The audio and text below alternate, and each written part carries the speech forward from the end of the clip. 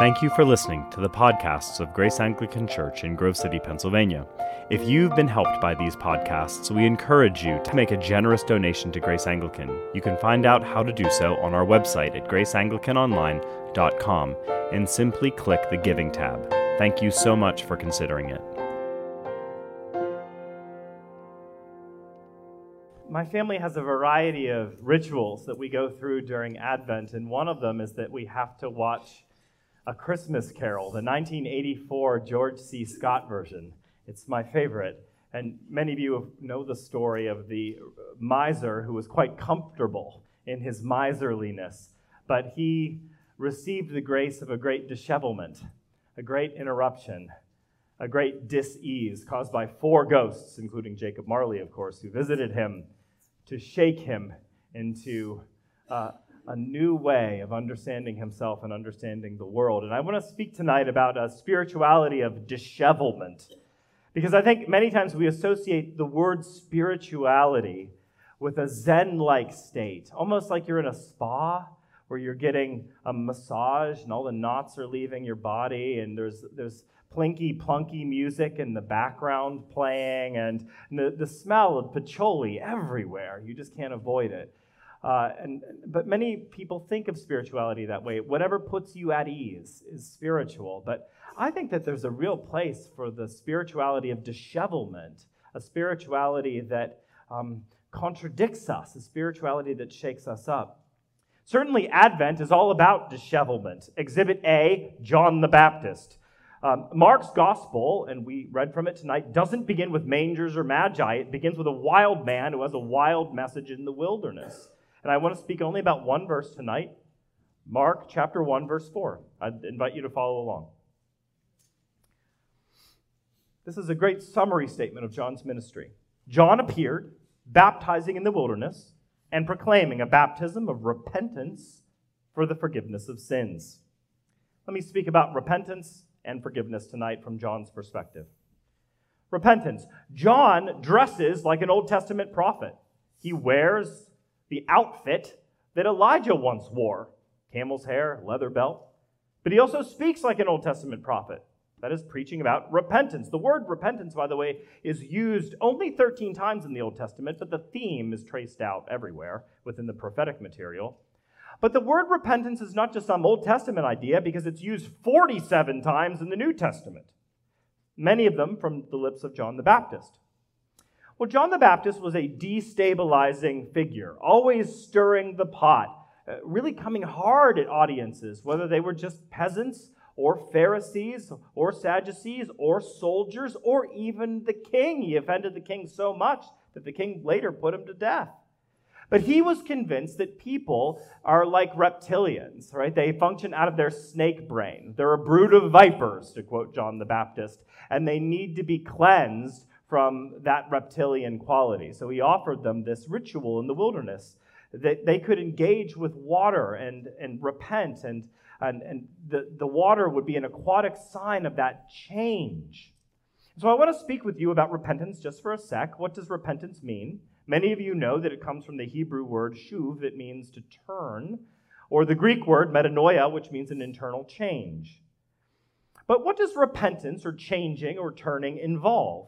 Well, if you were to ask Charles Simeon, the famous Anglican preacher, he offers from the 18th century 4 different points, 4 ingredients to repentance.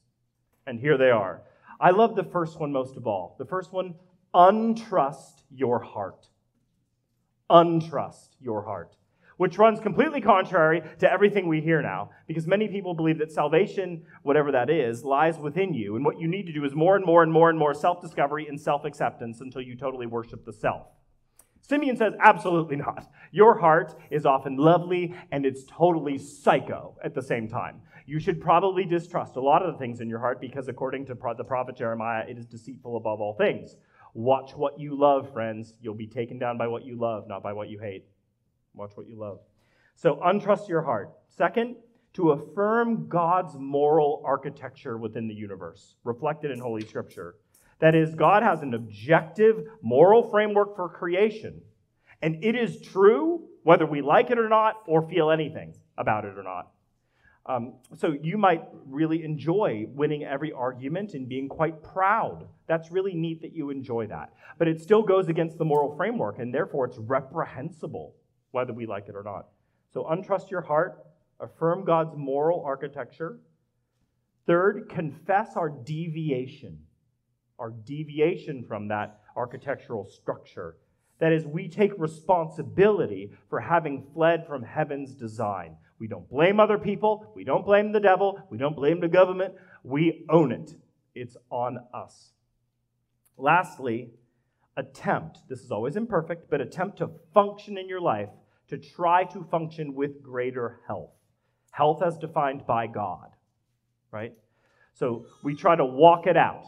That's why John the Baptist in other sermons said, produce fruit in keeping with repentance. That we got to see something eventually. It's one thing to have a husband or wife who keeps saying, I'm sorry, I'm sorry, I'm sorry, I'm sorry, I'm sorry, I'm sorry. But they do the same dumb thing all the time and hurt your feelings over and over again. Whatever that is, it's very, very flawed repentance, if it's repentance at all. Untrust your heart, affirm the moral architecture, confess your deviation, and attempt to function with greater health. And so that was John the Baptist's message to these people. And if he were here, I think his effect would be the same as when he was there.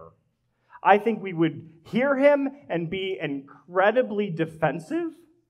I think we wouldn't know what to make of him. I think we would feel deeply destabilized and put at dis-ease. And I wonder what he would say to us today about the fact that we hoard money and that we own too much and we justify it all the time while people are suffering who live right next to us who could be relieved by our wealth. I think that he would think it's ridiculous that we obsess over political intrigue online and we treat it like a porn addict treats pornography, just keep taking in all of the data. Or I think he would have a fit that we have a sewer for a mouth and we run down everybody. I think that he would freak out about the fact that we have so many addictions, that we're often rageaholics, that we use people sexually, whatever. But I think that we would feel very defensive and on guard and disheveled by him. One theologian writes this: would I invite John the Baptist to dinner? Of course not. What would he say, sitting at my table in his skins, licking honey from all my knives? But I need him. And we need him because he sobers us. Friends, real spirituality involves an element of repentance, and repentance is surgical. It hurts before it heals. Just like it would hurt for you to have a cancerous tumor removed from your body. It will hurt before it heals. Nevertheless, that's part of his disheveling message. But there's a second part of dishevelment, or another quality of his disheveling message, which is forgiveness. Some people think repentance is sort of John's game, forgiveness is Jesus' gig. Not true, in fact. Jesus and John shared some of these same interests. And John really did believe that people could be forgiven. He preached about it, according to this passage. Well, John invites people to bypass the conventional means for forgiveness. You may know that Judaism had a conventional means. It involved temples, dead lambs, and blood and priests. And John's calling people away from all of that into the desert, into the devastation, inviting them there to be cleansed, to bathe in the womb of the river, right? To almost have a visual new birth of sorts, to be baptized. And that created a great scandal that John would bypass convention and tell people, no, come out to the wilderness and receive this sign as a sign of your cleansing, renewal, and forgiveness before God. You know, many of us have the faulty assumption that while repentance, or the message of repentance, is disheveling, forgiveness always brings comfort and Zen-like feelings. Yeah, not always. Not always, friends. I find forgiveness itself, God's degree of forgiveness of sinners, brings dis-ease and destabilization for those of us who have pharisaical hearts. We have no place for it, or we certainly want to limit it or balance it with other messages. The paralytic that Jesus ministered to, remember what he said to him? Son, your sins are forgiven. What did people do? Freaked out. Later, the woman who washed Jesus' feet with her tears, and he said, your sins are forgiven. What did the crowd do? They freaked out. The parable of the prodigal son, where the rich dad runs toward his crap-covered, slutty son, this deadbeat of a man, to hold him close, forgiving him in front of everybody, didn't go over well with a Pharisaical audience. The Pharisees were scandalized, but I find that we too as Christians are often scandalized. I was once speaking with a Grove City College student years ago who said, look, I'm glad I'm here, but I have to tell you, I can't go all the way with you here at Grace. I believe in 90% grace, but I have worked too hard at this. In other words, I have some personal stock in this company, and I expect a dividend, based on all of my performance. I think forgiveness to the degree of 100% makes Christians very nervous. They always seek to nuance it, balance it. I'm not interested in that at all. Because, friends, let's get very personal about this. Do you want less than 100% forgiveness? Is that what you want? You want 90%? You want to work at this? You want to prove yourself? You want to show God that you mean business? You want him to sort of tether his absolution to your improvement? Is that what you want that? Just like the Galatians? That's what they wanted. Is that what you want too? Because I think if we would want that, John would tap us on the shoulder. Well, he probably wasn't a tapping guy. He might do one of these to your head. But he'd be like, is that what you want? So I have some questions for you, since you think that you can cajole this out of the tight fist of God, evidently. Are you good?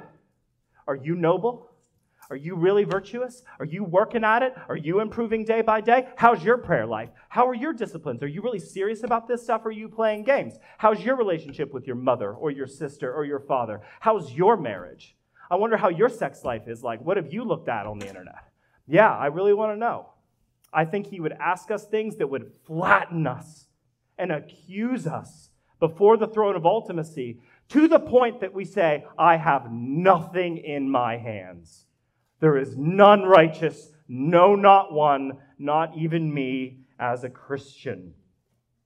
John the Baptist is here to unveil the human need of the peasant, the human need of the Pharisee. Why? Because he is preparing the way for someone else. He's preparing the way for the great professional pardoner.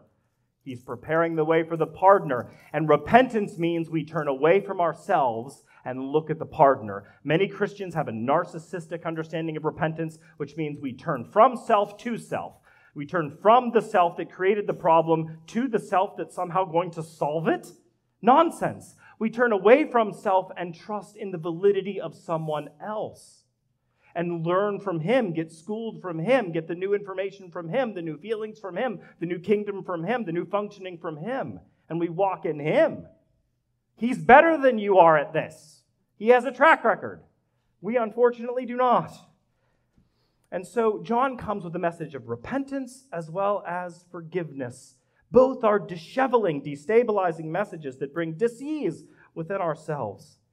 And my question to you and to me is, do we permit that at all? A spirituality of dishevelment. There was an interview between Anderson Cooper and late-night host Stephen Colbert. I found it very moving. During the interview, Cooper asked Colbert about a comment he made years ago about learning to, and I quote, love the thing that I wish had not happened. Cooper asked through tears and with great emotion, you said the following, what punishments of God are not gifts? What punishments of God are not gifts? Do you really believe that? Yes, Colbert said. It is a gift to exist.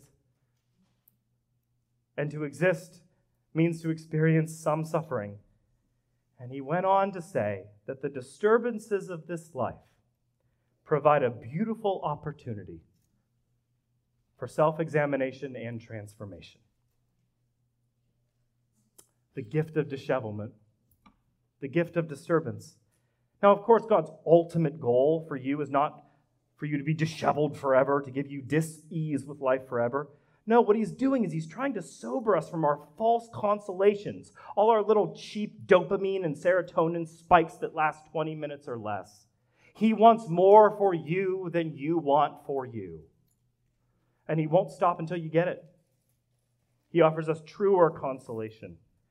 And so I hope we can begin in this Advent to see those difficult John the Baptist moments in life, the ones that destabilize us, as gifts. For what punishments of God are not gifts, for they lead us back to life. They lead us back to the gospel. So friends, give your ears to John and give your heart to Jesus. Amen. They took your life. They could